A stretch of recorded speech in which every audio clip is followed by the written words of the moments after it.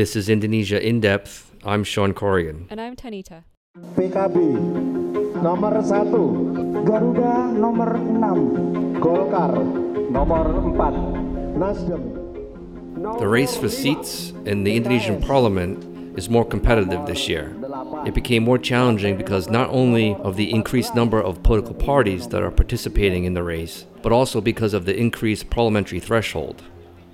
The threshold is the minimum percentage of the national vote that political parties must receive in the legislative election to participate in parliament. If that minimum is not met, the political party will be disqualified.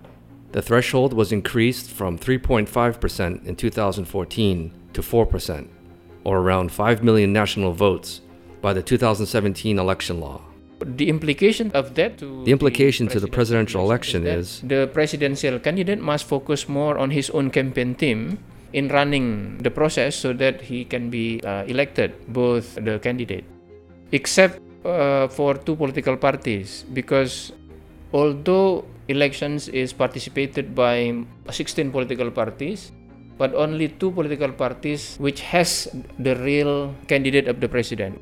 That is Dr. Jayadi Hanan from the Saiful Mujani Research and Consulting, or SMRC, joining with us again on the program.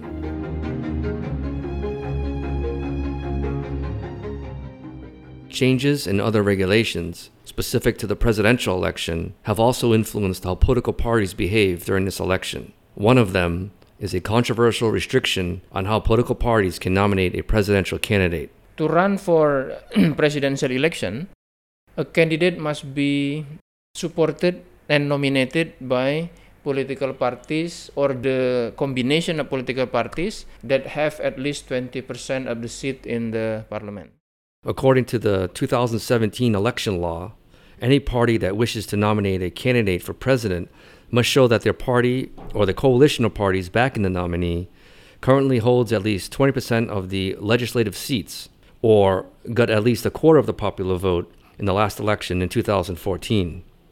Now, none of the current parties meet the threshold on their own. The election law, which includes the threshold requirement, was passed with strong support from PDIP and Golkar lawmakers.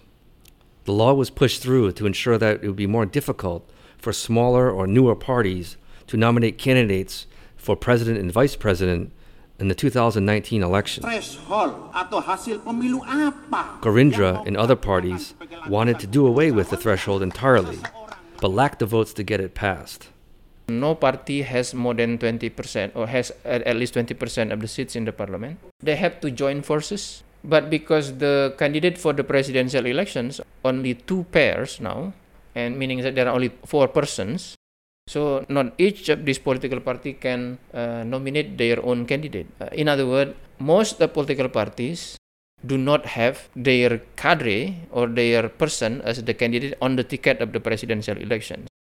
That means that for the political party who does not have this kind of candidate, or the political parties that the candidate for the president is not their own political party affiliate, then there is less incentive for them to focus very much on the presidential election campaigning.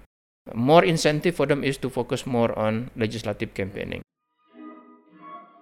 Adalah masyarakat modern yang maju, sejahtera, adil dan lestari, berdasarkan Pancasila.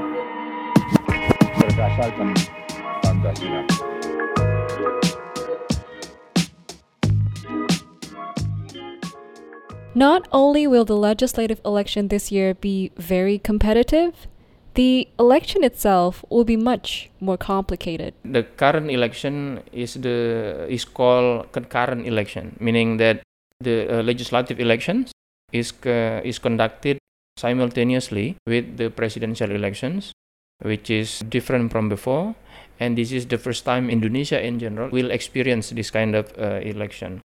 The upcoming election will be a so-called concurrent election, which means that both legislative and presidential elections will be held at the same time on the same day. Now, this is a major change to the election process itself and to the political coalition process. because previously, the legislative and presidential elections were held at different times. So people would first voted for their representatives and then 3 months later voted on the presidential tickets backed by coalitions of parties. Now these tickets and coalitions were formed only after the legislative elections and based on the result of how each party performed in that election. Now because it was held separately, the legislative election became instrumental for parties to assess their seats' strengths in the House and also allowed parties, the one that cleared out the old 3.5% vote threshold, to form coalitions and then choose a presidential candidate. But now, for the 2019 election, the lobbying and political deal-making all had to be done without knowing how parties would perform or how many seats they would control. And coalitions and presidential tickets had to be decided by August 2018, or 8 months before the election, which is in April 2019. There are some challenges, both for parliamentary or legislative election and also for presidential election. For presidential election, when the election is simultaneous like now, mind you that Indonesian election is multi-party elections, meaning that both presidential elections and also legislative elections are participated by several or more than, in the case of 2019, more than there are 16 political parties at the national level that will compete in the elections. One of the big challenges for the presidential candidate is there is a possibility of his political party team to be not so much focused on the presidential election, because political parties must focus more on their existence in the parliament. Research shows that political parties that make up both the government coalition or the opposition coalition don't benefit from a so-called coattail effect. Now, what's a coattail effect? It basically means that there's a tendency of a presidential candidate to attract votes for other members of his or her own party or other parties associated with them. The only way such a coattail effect might work in Indonesian politics is if members of their own party were a presidential or vice presidential candidate. One quick example of the significance of the coattail effect is when two Islamic-oriented parties, the Prosperous Justice Party, PKS, or the National Mandate Party, PAN, were desperately lobbying Prabowo, hoping that he would choose one of their chairmen as his vice presidential candidate, as both parties really needed a boost on being on Prabowo's ticket. Prabowo, aware that a VP candidate from either party would not help boost his own polling numbers in the upcoming election, as the two parties are facing difficulties on their own, he decided to choose Sandiaga Uno as his running mate, a senior member of the Gerindra party, that's Prabowo's party. Although PKS and PAN are backing Prabowo for president, their campaign teams and resources are focused more on the legislative election and their survival in the House. It's unlikely that they will contribute financially to Prabowo's campaign, but instead likely choose to merely promote him on the campaign trail. This has also been affecting Widodo's coalition, where smaller parties such as the People's Conscious Party, Hanura, and the Islamic-oriented party, United Development Party, or PPP, realize that they can't rely on any coattail effect since neither the president nor the vice presidential candidate hailed from their party. So they are forced to focus all their efforts on their own legislative campaigns rather than Widodo's re-election efforts. These parties are also fighting to stay alive and meet the parliamentary threshold. In addition to this, presidential candidates can't rely on their coalition partners to provide campaign funds. And in Indonesian elections, it has been common practice, both at the local elections and also national elections. If you are running for especially the highest office like presidential and vice presidential office, the financing for that kind of campaign should be based on your own capacity in terms of that financing. Rp5.000, Rp20.000, dan selanjutnya. Kami sudah terima kasih.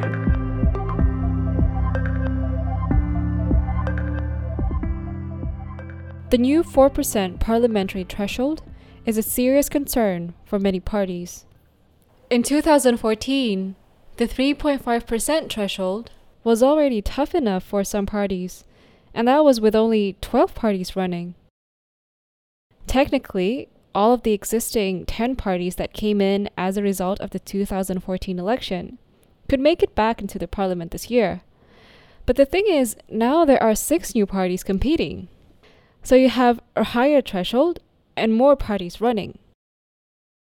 Now, in the upcoming election, a whopping 8,370 candidates are fighting for the 575 seats in the House of Representatives. This 4% parliamentary threshold, or equal to 5 million national votes, in this year's election, is actually threatening to kill off several new and existing parties.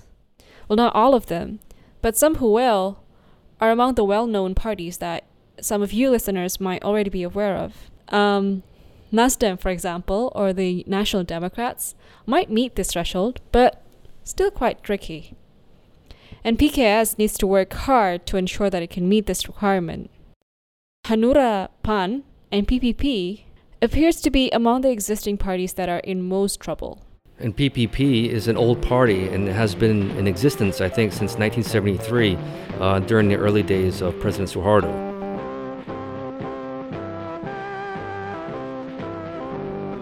And the other smaller or new parties, man, think they will need a miracle to meet the threshold. Yeah, it's going to be tough. The party members that fail to meet this threshold in the upcoming election will most likely jump to the larger parties later. But then again, these parties will be selective in who they take in, particularly looking at how many votes these candidates received at the electoral district level. Alright, now because of the threshold, we could see a reduction of parties than what we have now. But what's the impact of this in the parliament itself? Well, technically, the less parties you have in parliament should equal less negotiating. Deal-making and lobbying among factions should also be more efficient. But if there are 1 or 2 dominant parties, say PDIP and Gerindra, then their bargaining power will be much stronger and more influential. Also, a factor in the next parliament is the possible change of the internal governing regulations of parliament that determines how senior positions are allocated, like it did in 2014. So PDIP won the most seats in the parliament, but they were prevented from holding senior leadership positions as a result of such change issued right before the election took off. So let's just see how this plays out when the new parliament is sworn in this coming October.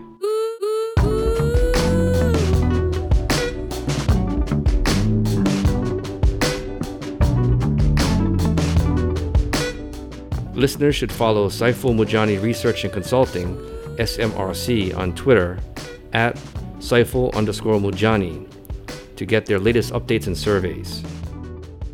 If you have any comments for us, please send them to info@indonesiaindepth.com. And if you enjoy our content, give us a shout out on Twitter at IndoInDepth. I'm Sean Corrigan. And I'm Tanita. Thank you for listening.